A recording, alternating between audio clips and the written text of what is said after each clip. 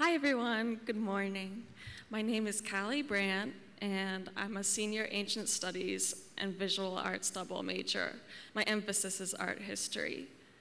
I'm a member of the Honors College and a humanities scholar, which is a program that promotes the study of literature, languages, culture, and history, while also encouraging its students to go out and experience theater, musical performances, opera, museums, book readings, you name it. I've done and seen so much over the past few years here at UMBC, and now that I'm graduating, I know that my experiences here have only set the foundation for what I hope to do.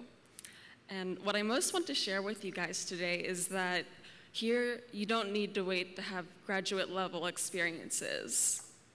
So I was initially attracted to UMBC by the Humanities Scholars Program.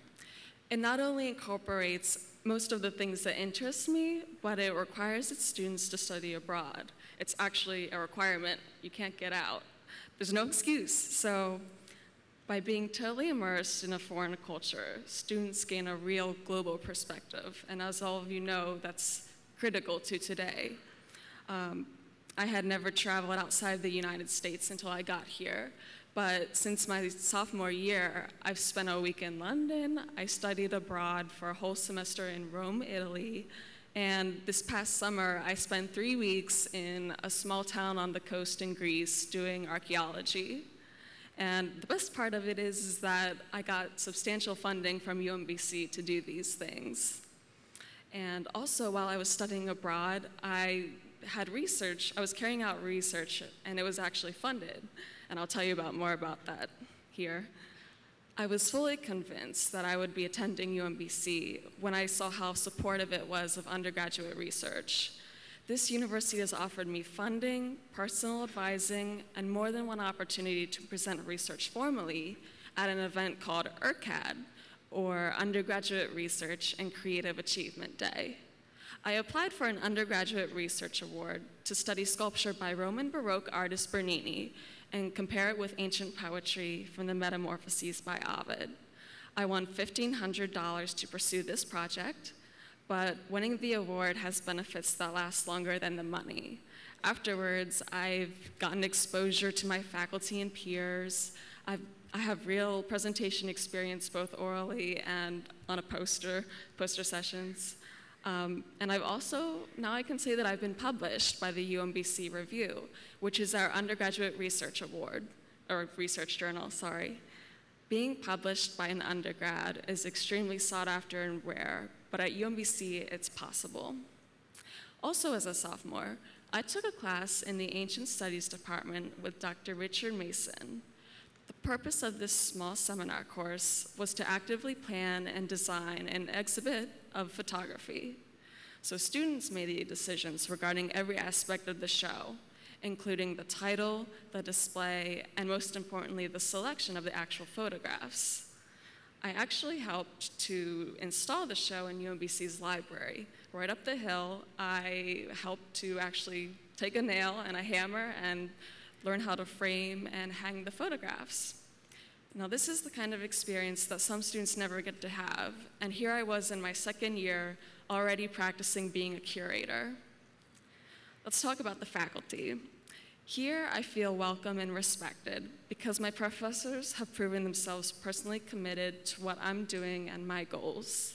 My advisors have gone out of their way to help me find internships, classes, given me advice about grad schools, and even just talking in their office about similar interests. Just the other day, I spent an hour and a half in the history department, which isn't even one of my majors, but I was talking to Dr. Jim Grubb about my experiences in Italy and how he lived in Rome, so it's good.